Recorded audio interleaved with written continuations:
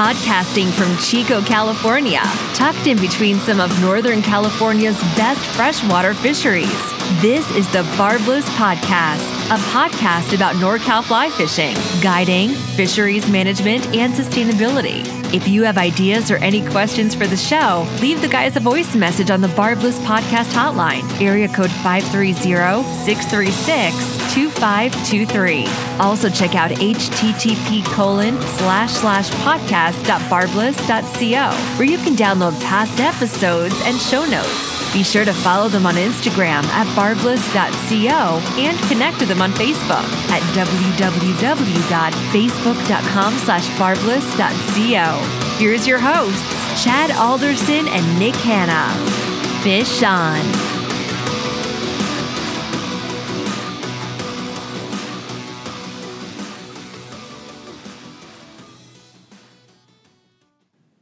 Hey everybody, welcome to another episode of the Barbless Fly Fishing Podcast. I'm your co-host, Chad Alderson. I got Nick Hanna with me. We're doing a special one because we got somebody from up north, way up north, from British Columbia. So we are doing a remote interview from our desks this time, so the audio might not be what you guys are used to. We got people calling in from Skype, but we're going to get through this because we really wanted to talk to Kate Watson. She's one of our guests tonight. Welcome to the show, Kate.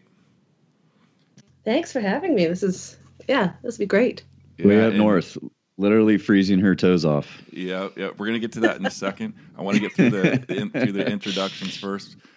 We also have Kayla Katayama with us. Kayla, hey, what's going on?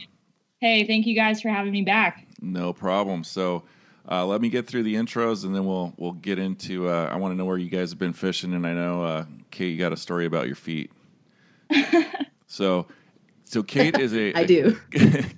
Kate's a conservationist, a fly fishing guide, fly casting instructor, and competition caster. She grew up, as she puts it, barefoot and wild in a hunting lodge in northern British Columbia. She's a fly fishing guide for Northern Outback Adventures in BC. No wonder your toes are falling off. You're walking around barefoot. Yeah. On my bare feet. And we got Kayla. Kayla's a hometown Butte County gal. She guides for in the Lower Sac and the Feather River. In addition to guiding independently through her waters fly fishing, she also guides out of the Fish First Fly Shop here in Chico, California. She was our very, very first guest on the podcast. So many podcasts later, welcome back, Kayla. Awesome. Thank you.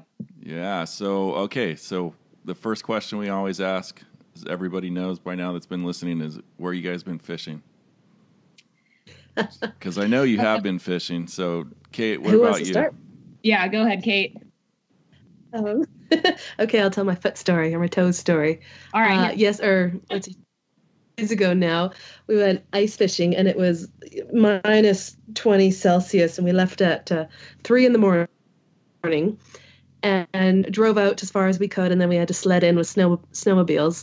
And we get to this lake, and we're about 30 seconds in the lake, and all of a sudden the snow starts to sink and water starting to rise up, and it's like, oh shit, we're sinking. But luckily it was just that there was just so much snowpack this year. We've got 5 feet in 48 hours. And so there's a foot and a half of water under the snowpack, and then 2 feet of ice. So we just kept digging out the snowmobiles just constantly all day. But we got into some huge lakers and some char, and that's cool. Yeah, it was. And then so end of the day though, so this is constant in the water, and change my socks as many times as I could. And then end of the day, trying to snowmobile back out, and it was 8 o'clock at night by this point. And then I did, both of us, actually, my friend and I, we had to cut our boots off because we just couldn't get them off. So both of us cut them off, and I had socks and he didn't, so he drove home barefoot. And oh my gosh! Oh wow! Yeah. That's brutal. It was awful. And then my toes are still black.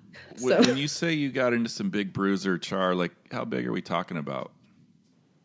I think the biggest one of the day was, I was pushing 20, 21, 22. Pounds? But, Yeah, pounds. See, that's a California. That's just some clarification for us in California. Yeah. Holy kilograms. smoke! Well, So what's that tape at? Oh God, we didn't measure them, but he was few of them like there 40 were like they were inches. skinny but long. Yeah, probably about that. Yeah. Holy Yeah, cow, but- man! I can't So imagine. you guys took all our snow. We don't have any snow in California. It's all up there. No. Oh, we desperately needed the snowpack because we haven't had any snow the last few years. We've had a few feet, but Yeah. this year we desperately needed it. But it's time to go now. We're done. So you got you ended up getting frostbite, correct? Yeah, I spent the whole morning yesterday in emergency. I let it go the night, and I thought, wake up, see how it goes. And my toes were still black, so then I was like, maybe I'll go get this checked out. Yeah, for sure. So But they were because Kate, you got all that fish. Just so I'm clear, Kate, they were black, and you went to sleep like that. I did. You guys get nasty up there in BC. It's remote. That's pretty nutty. That is what you call hardcore. Yeah. I mean, they're gray now, so that's a plus. Man. Do you guys have Cabela's up there? Haven't you ever heard of those battery operated socks that keep your feet warm? So funny because I just found out about those 2 weeks ago, and I was like, I always have cold feet, and I was like, how have I never known about these socks? That would be if I could be sponsored by anything, it would be battery operated socks. That would be my. They work well. They work really well. I need to get yeah. I want to. Maybe after this, I'll have to buy a pair. And you said it was how many Celsius? It was -20 Celsius. So I'm what trying is to think that? what that is in Fahrenheit. Yeah, what is that for idiots? Is that what is it? Anyone? Ask Siri. Let's see. Yeah, Syria. Yeah. Alexa. It's just cold. I get a little wimpy when I'm up in Truckee and 15 degrees. Jeez. I think I would pretty much explode up there. Anyway, so Kayla, I know you've been fishing. Where have you been fishing? Nothing really as exciting as my toes nearly freezing off like Kate. It's my last semester back at Chico State, so I've just been a student every day, just really getting that taken care of and done. But no, I've been getting out on the Feather River and the lower Sac here and there, and I'm starting to book some dates, some trips for March and April, and I'm really excited about this upcoming spring and summer. I think it's going to be awesome. I'm going to the OP next month, so Nice. I'm really, really looking forward to that. That'll be sweet. Very cool. Oh yeah, totally. So let's now that we've kind of got through the formalities, I wanted to why did we bring you two on the show? So we I think Kayla, you reached out to us about this article that Kate had written. Yes. And this was a article that she had written on her blog in, let's see, I guess middle of December of 2017. So it was 12/12/17. And and it was called Insta Perversion, right? Yeah. So I go to I read the article and I'm like, oh yeah, she's definitely onto something here. Can you kind of break down what prompted you to write the article? What's the subject matter like? What's going on in the industry? Yeah, well, I think it was just a combination of things. I've been wanting to write this, and I've been trying to write this for the last, probably 6 months now. And maybe I think it was 5 months. And I kept writing and then deleting and revising and editing because it's such a contentious subject. And I didn't want to, throw my name under the bus, or didn't want to come off as, scrutinizing women in the sport, because that's all I'm about, is teaching, all these women's workshops and everything. But Right. there was that New York Times article that came out about how fly fishing targets women as a source of growth or something it was called. And, they hit some key points in there, but I was kind of offended and kind of upset that they had a couple things saying that all of a sudden that women are the fastest growing demographics, and that they were kind of saying that women are just finding this sport. And it's like, well, it's totally false, because women have been here forever. There's been some right, crazy influential ladies. You've got like Joan Wolf, totally Lorianne Murphy, Amy Hazel. You got in BC, you've got a bunch of ladies: Denise Maxwell, Kathy Reddick. April Vokey. She's been around for. Yeah. And then so I think I wrote it. I just kept seeing this huge jump all of a sudden the last, what do you think, last year, 2 years, of just all these fly girl Instagram accounts that just kept popping up and promoting bad tying and bad casting and really unsafe and bad fish handling practices. And I just typed it up and I hit post and crossed my fingers. Yeah. So what? Yeah, what was? So what happened? Yeah.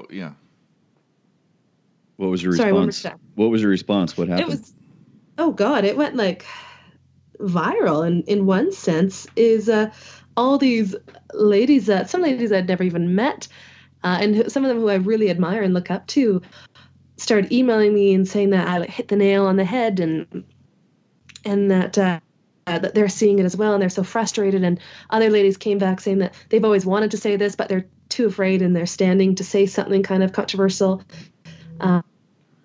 Lots of men actually emailed saying, thanks, and that they do want a good role model for their daughters or wives or girlfriends or whatnot. And that's really it was overwhelmingly positive.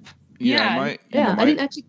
My takeaway from the article was that there's you and others that have been around in the industry. You two and others that have been around in the industry from the female perspective, kind of felt slighted in a way, that there's kind of new people coming up that may have a better understanding of how to use social media, and are therefore getting more traction and more recognition for, say, a skill set that's substandard to a lot of the gals that you looked up to coming up in the sport, and now you guys are, Yeah, exactly, and what I just think is so crazy about social media, and I think, Kate, you definitely touched on this in one of your articles, is that when you look at an individual or an organization that has a lot of followers per se, they automatically have a bigger audience, therefore they have a bigger voice. And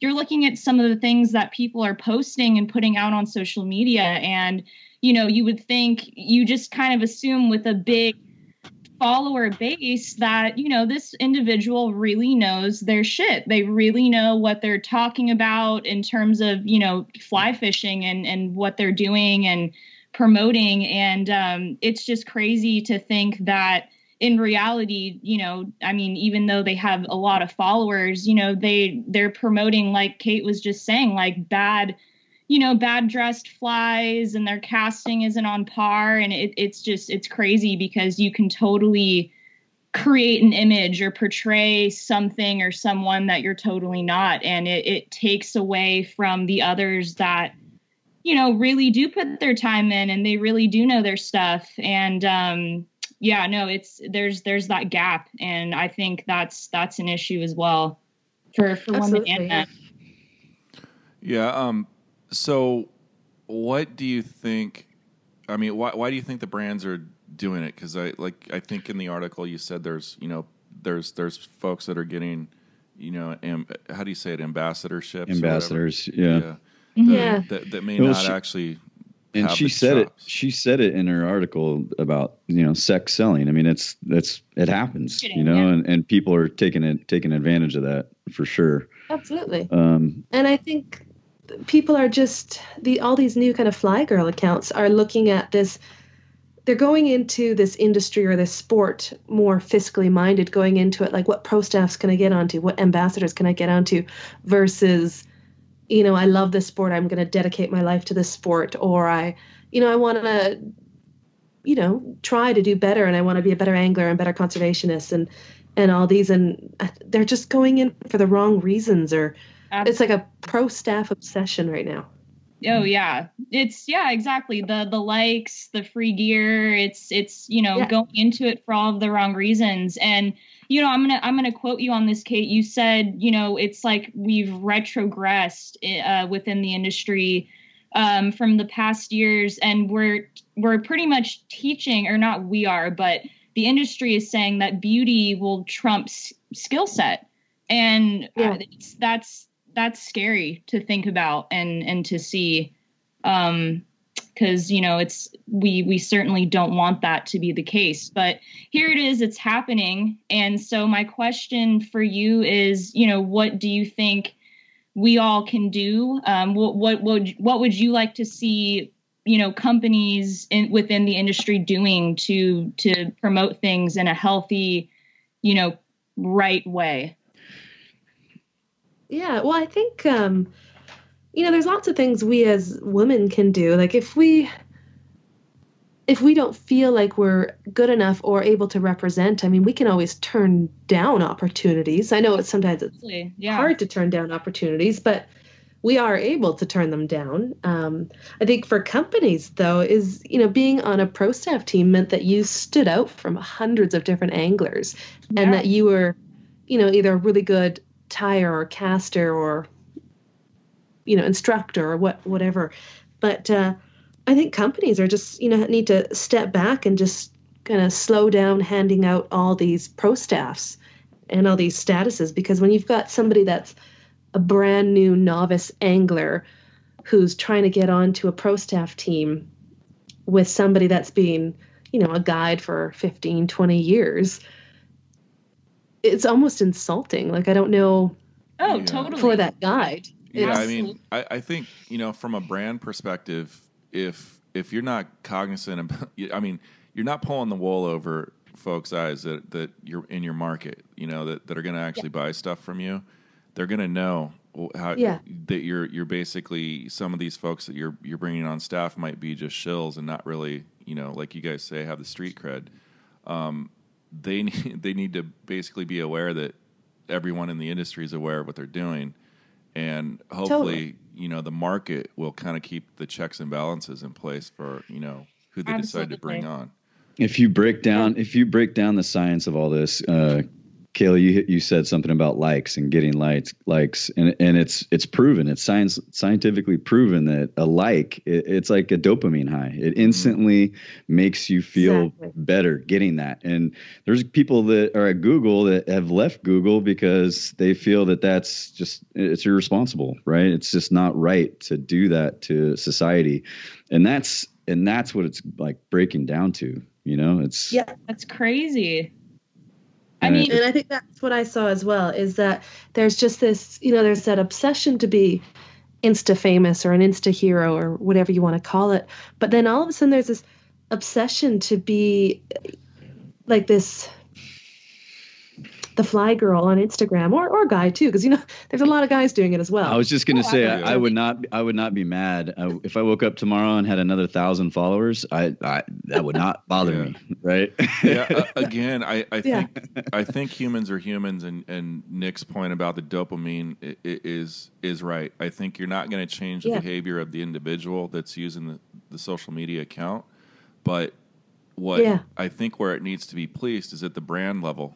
And the reps that rep these brands and decide who they're going to hand these ambassadors out to, Right. No, that's a great point. And I also liked, going back to what you just said, Kate, about, just having that responsibility as, an angler, someone in the industry, on an individual level to be humble and know where you are in terms of your skills and just having, that attitude of just humility and going, it's okay to turn down opportunities if you're not there yet. Because we're all getting over some type of learning curve in fly fishing. Some of us are great tires, great casters, neither or, and we're just fishy people. There's something for everything in fly fishing. And I think, you pretty much made a very excellent point that there's a lot of individual responsibility that is being neglected as well. And, Chad, you're coming from, the company perspective. And I think there's a balance, there's a fine line. And so I think working that out is going to be interesting because, you know, going from what Nick is saying, it's like, yeah, we all want to have followers and we want to post cool pictures and we all want to look good. I mean, who doesn't? But at the same time, it's like, at what cost? You know, you have to think about the bigger picture and what your message, you know, what you're portraying, because some people have bigger voices than others. And so I think the people that know they have a bigger voice, you know, you just have to be careful about the messages you're sending out. So, yeah. Absolutely. And, you know, and I totally get that it's exciting to be, you know, to be asked to be on a pro team, and it's exciting to be, you know, flattered to be, you know, for a good company or a cool company or even a small company just starting up. It is exciting, and I totally get that. And I mean, I accepted a lot of them right away too, because I was like, oh my goodness, like this person wants me. Okay. But now, you know, as you're growing through the industry, it's learning who to say no to, and it's okay to say no. I'm hearing so often now that so many people, girls is what I'm hearing lots of though, is that they're asking, hey, can I be on your pro staff? Hey, can I be on your team? Hey, I want to be on Sims. Can you get me onto Sims? And, you know, they don't have, I think Sims, you have to make 75% of your annual income through guiding or something like that. You have to be on the water 200 days or whatnot. Sure. Yeah. And some of these people aren't, and they're just asking. And I mean, and there's definitely, you know, early bird gets the worm and what have you. But I really think, I think it's just the self. Yeah, I really think go ahead. that you know, there's two ways to kind of gate this and make sure it doesn't get out of control. One is obviously the brands need to have some integrity in who they bring on staff. On the other side, the individuals, the consumer, the people that are buying their products, need to hold them accountable and call them out when they see an overt kind of use of you know, let's say a celebrity sort of a profile that happens to just, you know, have a fly rod in their hand, but they don't know, you know, fuck all of how to use it. Exactly. Or between their legs. Like, how many pictures do you see that? You just kind of made me think about something. The fly fishing market grew by 60% after A River Runs Through It came out, right? You got Brad Pitt throwing a fly rod, you know, and instantly fly fishing was like the most popular thing to be doing. It makes me wonder if Hollywood's going to do something, you know, like that again. Right. Yeah. Exactly. Oh. I honestly, you know, I love to see new accounts pop up and people, you know, get genuinely excited about catching trout through fly angling. So I'm not, you know, I don't want that to stop, but I just it's the brands that the gatekeeper's got to be the brands and the consumer, you know, working as a kind of a natural check and balance against the brand. Yeah, I think that's exactly right. And just to reiterate that is, you know, in this article, I didn't want to naysay the learning curve because I was there. I'm still there. You know, you're learning every day. That's the best thing about a new person on the water. They teach you. Absolutely. And, you know, I learned that I got to get better boots. Like every day, you learn something. Like dry socks. And I don't want to. Totally, and more socks. I don't want to naysay that learning curve and all these new companies, because some of these new companies are super cool, right? They're coming out with some really cool product and they're trying to improve products, and that's awesome. But exactly what you say there is just for companies to keep in check who they're asking to come on board with them.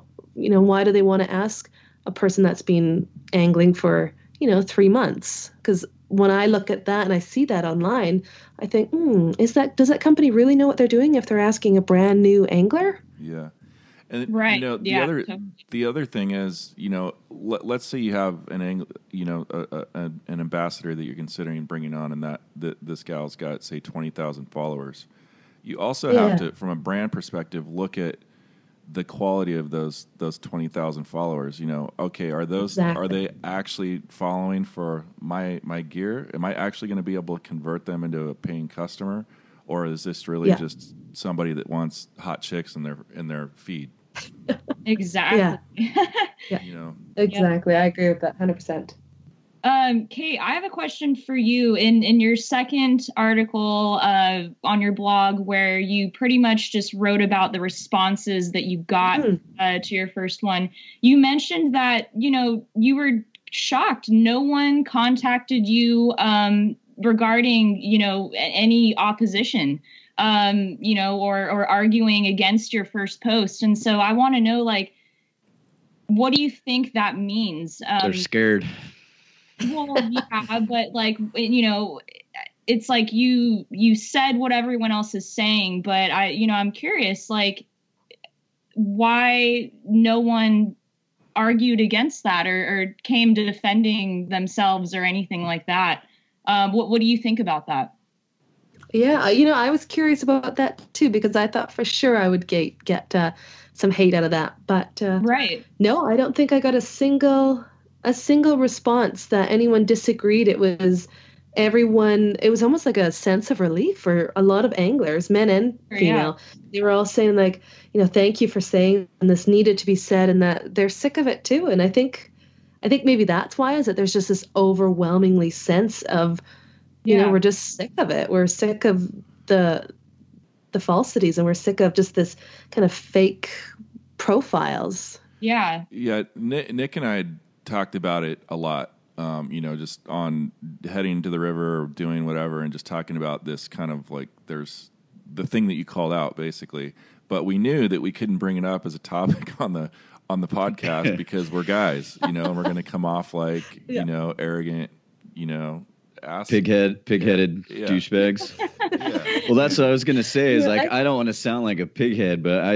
I've said it a million times. If I had a chest, or tits, that, I've had a lot more followers and likes, and I don't mean to say that to sound like a douche. I've got a amazing, you probably have Italian to shave too. Amazing Italian mother and sister that I think have raised me pretty well, but seriously, it's just the way it is. Chad and I have talked about that a lot, and we've considered like using it as, like, hey, that's should we use that as marketing or anything? And it gets squashed every time because it's just not who we are. Yeah. No, I totally agree with that. I think, women, I think I wrote that in my first article there, is that women have had it tough, for a few centuries, but at the same time, we're given a lot of liberties in the sexualization part. Like, we're, feminist or not feminist, or however you believe that, is right. We are given a lot of liberties in that. And people do see women as, better at selling products and better at selling products for sex, really, or for their sex. And so I totally get that. Yeah. Yeah, it's been it's been interesting to me because it's really close to home for me, because my wife just started a new Instagram account that's just fly fishing stuff, right? No, listen. So so she's not trying to become an ambassador or anything like that. She's literally just, this is something she really enjoys doing, but she wanted to keep it separate from her normal account because a lot of her friends don't fly fish and they don't want to see fish pictures all the time. So she started this account, I think about 2 weeks ago. And she's got 540 followers already. And, she knows how to use social media. But, I mean, it's crazy how she picks up, 10, 15, 20 followers a day. So I can see from a brand perspective just how enticing those kinds of accounts would be to bring on. But, again, and she would tell you, she just, she's just starting out, and there's no way she would come on and represent herself as an authority on anything fly fishing right now. And going off of that, Kate, do you ever feel like there's a pressure, as a female guide in the industry to look a certain way on or off the water? I mean, I know in the past you mentioned, you've definitely fished or guided, women in the past that are literally outfit changing on the river as you're fishing, and it's just there's something going on here. So talk to us about that. What do you think about the pressures of, being a woman in the industry? Yeah. It as we mentioned earlier, like there are benefits, and of course there's benefits, but at the same time there's a lot of setbacks. And let's see, there was a few things there, so let me think how I'm gonna phrase this. But when I'm guiding, it's really interesting taking out I love taking out couples, and usually the man it's typically the husband who's the fly fisher that wants to bring their wife, and that's typical of who I bring out. And the husband wants to do his own thing, and he knows everything. He wants to do this, he wants to do that, he wants to tell me where the fish are, he wants to tell me, even though he's never been to BC or Canada, he wants to tell me how to do it. And so at some point I just let him do his thing, and I just focus on her, and we start catching fish, and she's getting pretty excited and he's getting frustrated. He starts to clue in after a little while. And that's not all men, but just I've seen it time and time again. But then with the outfit changes with some of the girls, is just girls that I've seen online and passing through, or somehow we've met up, or we've just being in the right place, right time, and go fishing. And I don't even know what entices them to do it. I guess just wanting to have the followers thing, or the likes, or they're fishing and all of a sudden they're changing their hat right beside me to get another picture of the same fish, and maybe moving the fish a little bit, different angle, trying to get a different background in it. And it's this sounds like Chad. Right. Well, I mean, what's crazy about that is what they're trying to do is they're trying to make it seem like they are fishing more than they really are. Different outfit, you would think it's a different day, different fish, but in reality, it's just like, here, let's just recycle this same fish, and that could be wow. Fish handling, which is obviously not a good thing. And I mean, I just think that's so ridiculous. It's pretty nutty. Outfit changing. Yeah, that's crazy. I think that's going to be weeded out naturally and organically because, for example, like when you look at just a random profile, not even anybody, not even a fly fisherman, but like, for example, a girl, and it's just her face every single shot all the way down like the list. And like if you start to see that within the fly fishing, you're going to kind of be like, well, and then you're going to move on and find somebody that really is doing a cool job and catching fish and doing, conservation work or whatever it may be. I don't know. I think that stuff will naturally weed itself out. Hopefully. Yeah. I don't know. Yeah, that's awesome. Yeah. Oh, go ahead. I think they have a place, but I don't think they have a place on an ambassador, as a brand ambassador. And that place being to convert bait guys to fly angling. You're totally right, though, is that we're not saying that they don't have a place because, if they love fishing, that's awesome. More people that love fishing, the world's going to be a better place. But at the same time, you're exactly right, is that I don't think their place is to represent a huge society or a huge representation of all these anglers on being on an ambassador or being in a pro staff.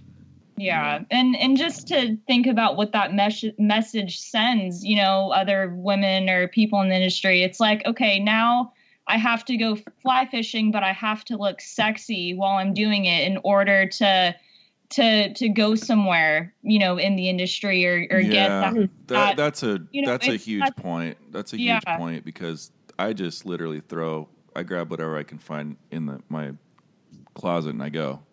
Exactly. Whatever's comfortable. Uthran, son of Uthran. Does that include your axe? No? Your Viking axe? Yeah. I have 5. I have like 6 or 7 black long sleeve shirts, and that's all I ever wear.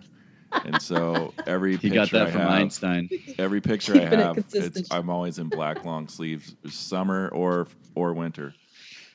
That's awesome. That's your but thing. It's got to be like a lot of, it's a thing in the back of their minds that do I have to look good on the water now because these gals are doing, you know what I mean? So that's not cool. Yeah.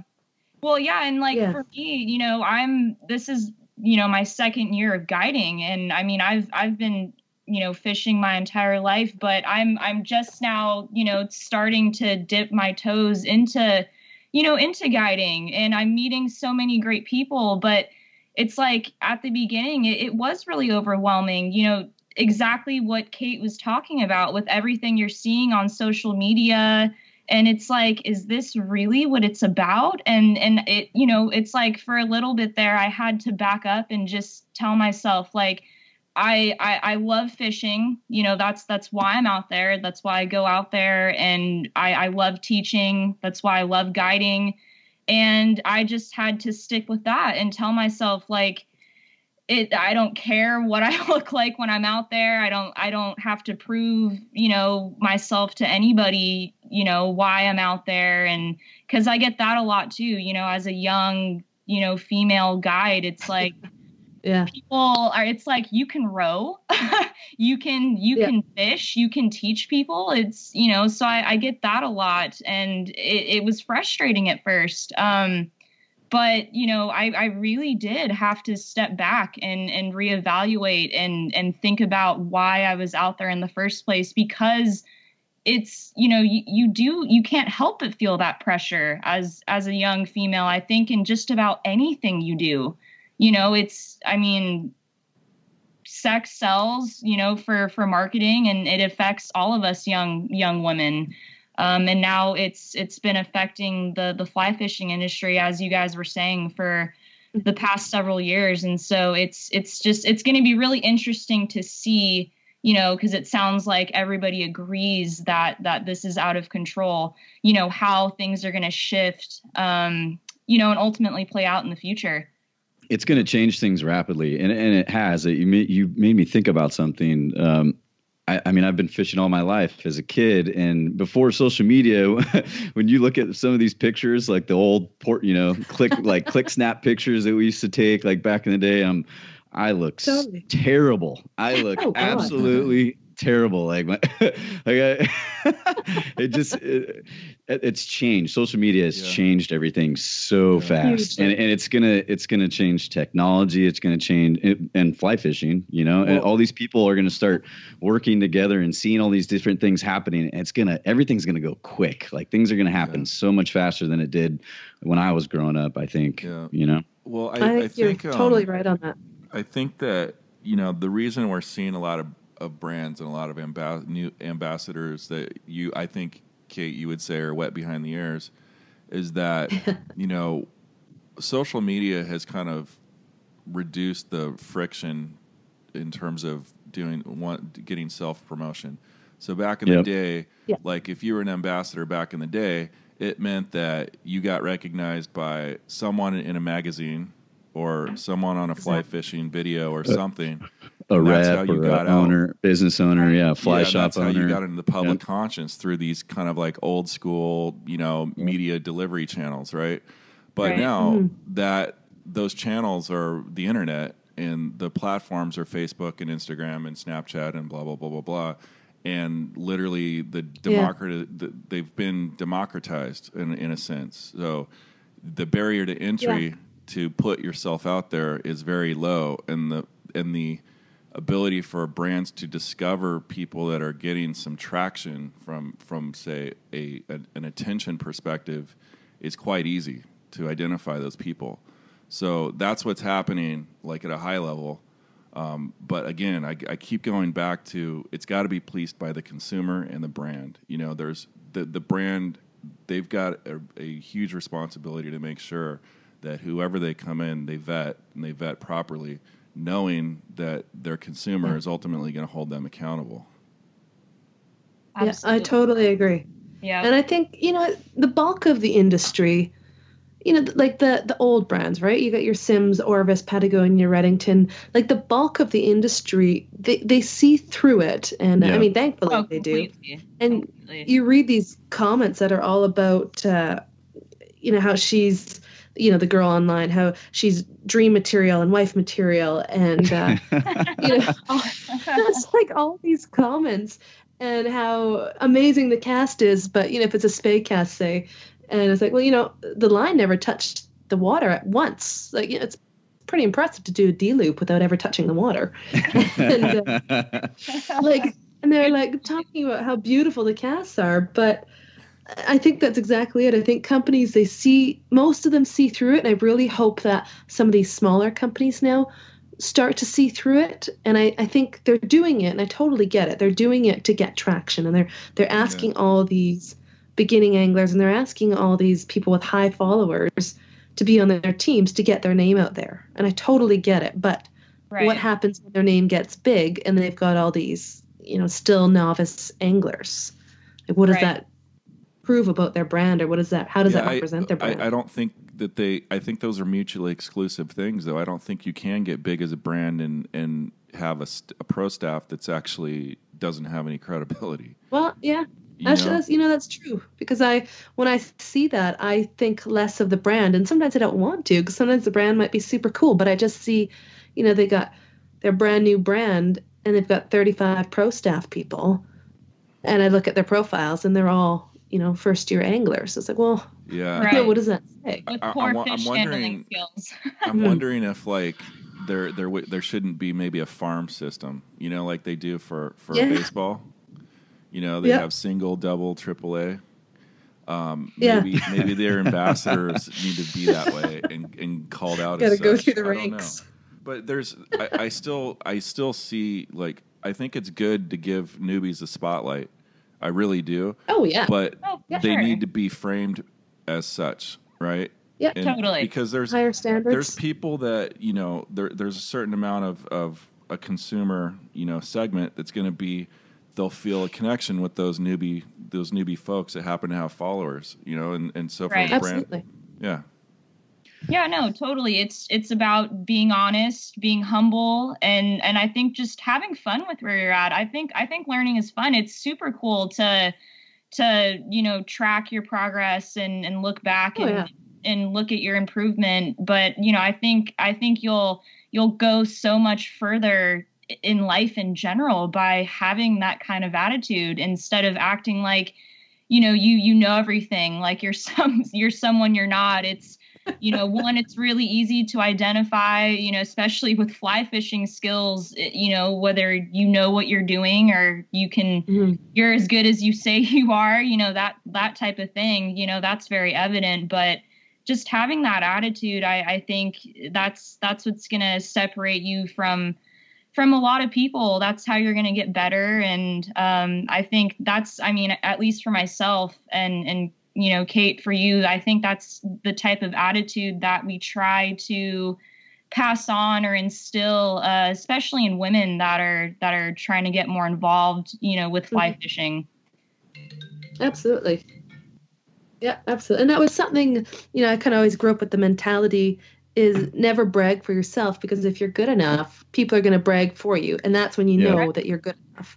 And I think there's just so much, and social media might be a sense of bragging. You could argue that, but there's just so much, and just like blatant, this blatant product placement and this blatant bragging and not accepting advice online and just trying to prove that they're the best. Right. Yeah, and going out with some of these anglers, then even in person, and they're, bragging the whole time how great of an angler they are and how they're the best. Right. Not tired. For you two, Kate and Kayla, I kind of feel like you two have some responsibility as well, as I would say custodians for your industry, especially for your gender in your industry, because you guys are legit. But I feel like you guys could both be more active on social media. I really do, because you guys are good. You guys are excellent role models for people to follow. But there's folks that are getting more likes and followers than you, because you guys maybe aren't using it as effectively as you could be. So think about that, and if there's other gals listening that can bring it like these two, that's for you too. Yeah, no, totally. I think there's a fine balance, and, to kind of, go back to what Kate was saying, it's like, if you're good, if you know what you're doing, you don't need to say anything. I think your fishing and the way you carry yourself, in life, I think that's, what's going to get you noticed. Let your fishing speak for itself. That's kind of what I was implying earlier about just like the pressure of having to look, act, or be at a certain level. When in reality, just let your fishing speak for itself. You don't have to, you don't owe anything to anybody. And for me, like on a personal level, I struggle with the social media thing sometimes because I've never really been that big on social media, but like what you were saying, Chad, when you have a bigger voice, you need to be, I think, more in tune and just more careful about what you're saying and what you're putting out there.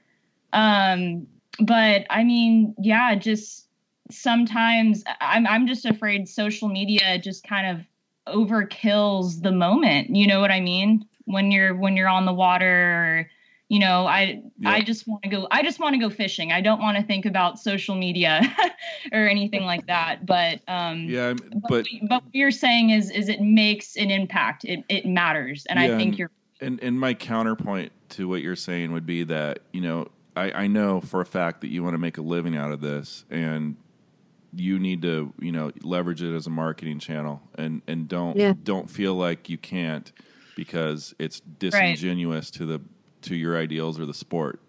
Right. I guess that's my point. Just don't tell them what secret river you're on. Yeah, exactly. Well, that was going to be, I'm sitting here thinking about that, and I was going to change the topic a little bit because, you talk about bragging on social media, and I kind of wanted to direct this to you, Kate. First of all, congratulations on being the potential co-host for that Sport Fishing on Fly. That's awesome. Yeah, thank you. Congrats. Super cool. Because Chad and I, we talk about this all the time, and there's people say that they still have their secret spots. Others will say that there are no more secret spots because of social media and the internet. Yeah. And I myself, and I'm trying to be careful all the time, and just even like taking a picture of the background because people will know, or telling River. I mean, I'm River X guide. That's what I call my guide service, like for funny. I like that. For a reason, but.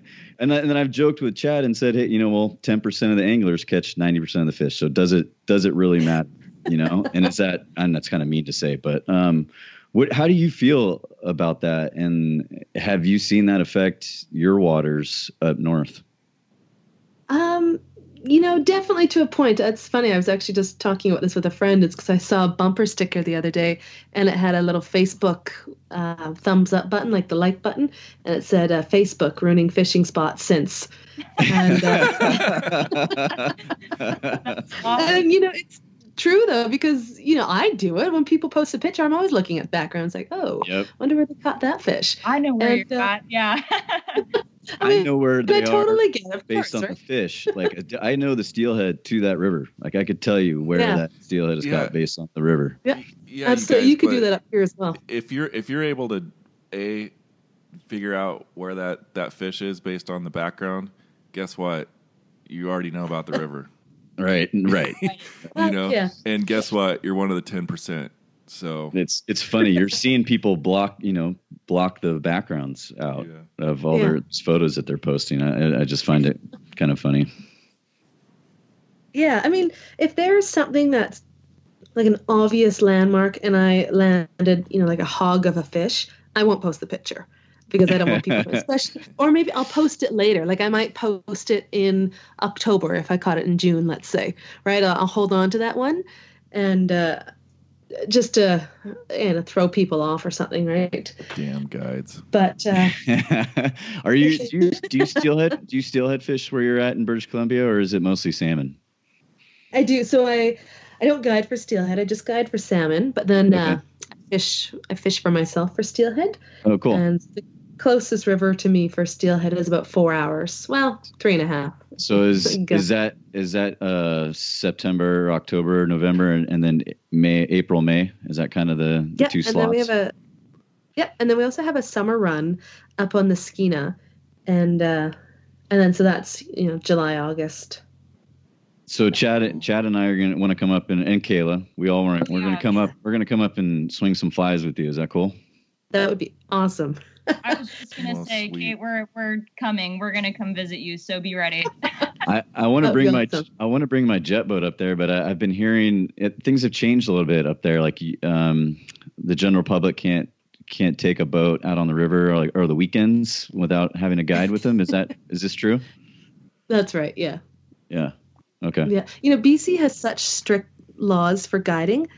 And it's so, I'm always on the fence about it because so you have to take, you pay $500 each year annually, and then you take a test. And it's a pretty big test to be a guide in BC. This is cool. And, I'm liking this. I guess socks and cold feet aren't on that test. Totally. That's right. But and that inhibits a lot of guiding, which is great because then there's less pressure, which is good. But then we've got a pretty strong BC Wildlife Federation, and they only want water for BC residents only. So, I feel like as guides, they hate guides and guides apparently hate them kind of thing. There's always infighting between the two groups because guides, want to make their living, but they just want BC residents only, which, can be tough, right? So if you have a friend from the next province over from Alberta, right, we wouldn't be allowed to fish together. Same with Americans come up, let's say, you wouldn't be able to fish together. You would have to guide them. How long has it been like that? How long has it been like that? And why did they do that? I think it was just to inhibit all excess guiding, to inhibit illegal guiding, to try and keep waters clear for BC residents. It's very interesting. When they put that in them. It's very interesting, and I actually like it. I think that we're on a turning point here in California that it's getting a little bit out of control with the number of guides, but also just I think the abuse of our watersheds, and I think resources. It's a turning point. Something's going to happen, and we're probably going to see changes like that. And I don't know how many people are going to like it, but. I mean, it's a precious resource. Nature finds a way, obviously, but I think I don't know. It's something. It's an interesting thing to think about. I don't know how prevalent let's say the hatchery programs are in BC, but in California, they're pretty much every major water's got one. So from it's the same as here. Pressure perspective, they just throw more protein at the problem. You know what I mean? In California. Yeah. I was actually listening to a podcast a few months ago about the hatcheries in Oregon and California, and how if you catch, I'm pretty sure it was a Chinook they were talking about. That one Chinook, if per amount of fish in the water and for the amount of money that they put into the hatchery, that one fish could be an $800 fish. And so it's I couldn't imagine. I believe it. It would be really interesting to figure out what the cost per fish is. Yeah, I'm absolutely. sure the state's got that metric, but they'll never share it. I bet you should get it. Yeah. It's all public record. You could some math person could figure it all out. I think it's public. I think you can get your hands on it. It's public record. Yeah. Well, if anyone's listening and wants to go math that out for us, please let us know. I'd be interested in that too. Well, cool. You two, I really appreciate both you, all three of you guys coming on today. Nick, as always, co-host. I love you too, Chad. Thanks, man. The whole, what do you call me, Utrin? I don't even. Utrin, son of Utrin. Whatever. But hey, Kate, this is the promotion part of the segment. Where can people find you on the internets?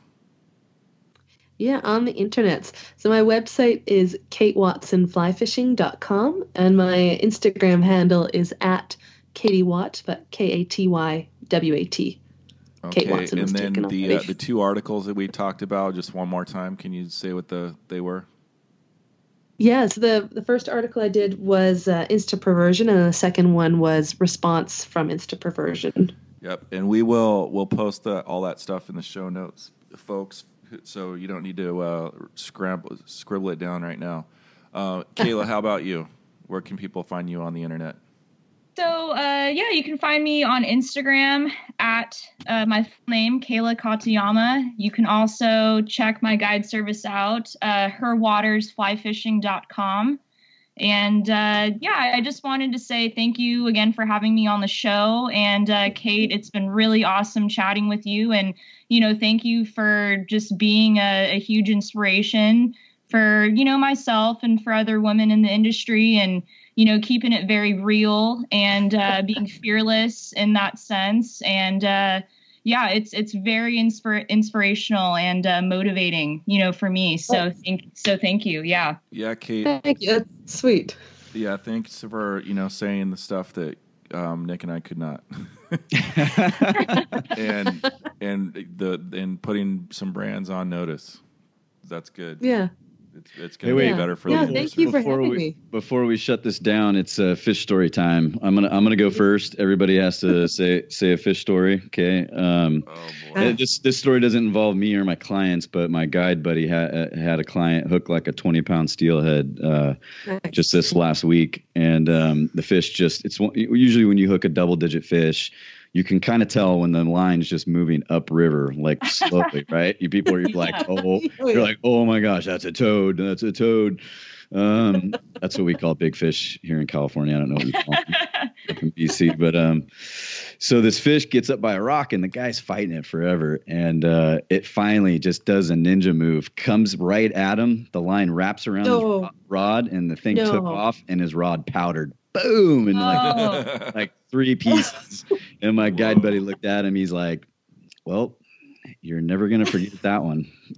That's crazy. Wow. Oh, I'm sure being up there, you probably see that stuff every day. Do you have a good fish story or guide story for us up there? Yeah, I've got this one. Was just a fish. This was a day between. We were out fishing, and yeah, this was a day between clients. We're out fishing, and same thing. I look over, and he's got the rod in his hands, and then I look back and watching my swing, and then all of a sudden I hear a scream, and I look back, and the rod is gone. And this was a nice rod. Like, this was like a Berkheimer. Oh no! Berkheimer with the Cascapedia Hardy reel. Like, it was a nice setup. And then it was like, where's your rod? And so we jump into the drift boat, and he's on the oars, and I stand up front, and I'm looking in the water, right? And we pass a log jam, and it's like, oh shit! Like, I'm sorry, I don't know. Go around the corner. We go through a set of rapids. Look again. We're still looking, and I'm up the front looking, and then pass another log jam. Go around the second corner, and then all of a sudden, a guy down the way, his client, who's like this 80-year-old British guy, has something on the end of his line. It's like, oh shit, that guy has a fish. And he lifts his line out of the water, and there's a white running line attached to it. It's like, stop the boat!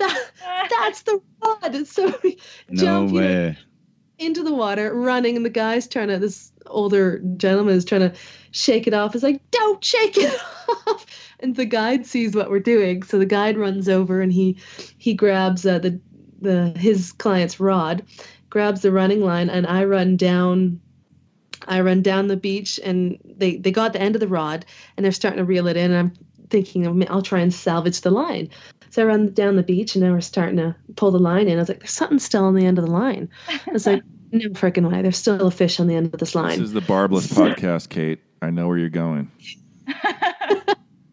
So we pull in the like, hand fish this fish in. Well, it was a friggin' chum after everything, but it was like it was like a dime bright, like hot ocean fresh chum, and barbless hook, everything, right?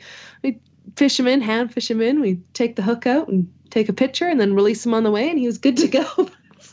Got everything back, not a scratch. It was a barbless hook, and Pardon? it stayed on. Barbless hook, yeah. He carried the line, the rod, the reel, all through 2 log jams, 2 rapids. That's and, awesome. not even a scratch.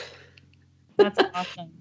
It was good. We just, had a beer and continued on with the day. I caught a 6-incher on Sunday, but that's it. That's my fish story. Kayla? Recently I landed a really big steelhead on the Feather River, and I went down, high waist water, running about 100 yards, and I mean, nothing too exciting, but what was really funny was in the middle of the fight, as I'm running down river, I mean, I'm only 5'4", and you know, I'm kind of short, and the water was just getting deeper and deeper, and I lost my footing, and I just threw my rod that was in my right hand into my left, and the fish is just peeling line.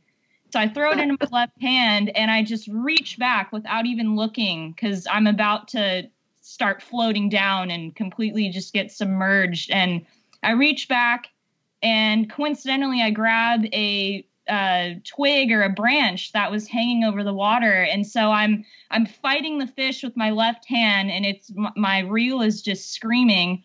And I'm hanging on to this tree behind me, and my feet, my waders, I just start floating up. So, you know, I had absolutely no control, and I'm just cracking up, and you know, I'm yelling behind me. You know, my boyfriend and my buddy Ryan, they were with me, and they're trying to, you know, come running down the river and round the corner to watch me. And you know, my boyfriend turned the corner and saw me just hanging there by the tree, and we just started busting up laughing, and my dog is swimming in the water, and everything was just chaotic, and we did end up landing it. Nice. It was I mean, it was just one of those situations where it's like, what is happening? How did I get here? Shit show moment. It's a total shit show. You know, I'm hanging onto a tree, and it was crazy, but really funny. And yeah, I don't know how we got that one in the net, but that's pretty cool. Yeah. Well, hey, lady, this has been an awesome podcast. Thank you so much for coming on, Chad. You better have hit record, or else I'm gonna be upset. This is the first time we did a Skype interview, so we'll see. We should do it once a month. This has been fun. I really appreciate it. I don't know. And I wanted to also just, you know, to our listeners, we'd kind of been doing this from, you know, just with our own energy. We're not getting paid to do it. We're having fun, and we're learning a lot, and it's been awesome. Some days we're super tired after work, and we probably sound like shit, and other days we might be a little bit more energetic. But if you guys could, all our listeners, do us a favor and just go on to iTunes, go on to Google Play, and just rate us, and you know, maybe leave a comment or something. We'd greatly appreciate it. Mm-hmm. Yeah, well, thank you for having me on. I really appreciate being able to, you know, talk about it. And yeah, this is an awesome podcast. Thanks, Kate. Right on. Yeah, thank you guys. I appreciate it. All right, let's do this again. Sounds good. Let's just keep talking awkwardly. I wasn't sure when you were ending it, if you were pressing a button or. Right. This podcast would not be possible without support from our sponsors, Fish Bio and Amp.Build.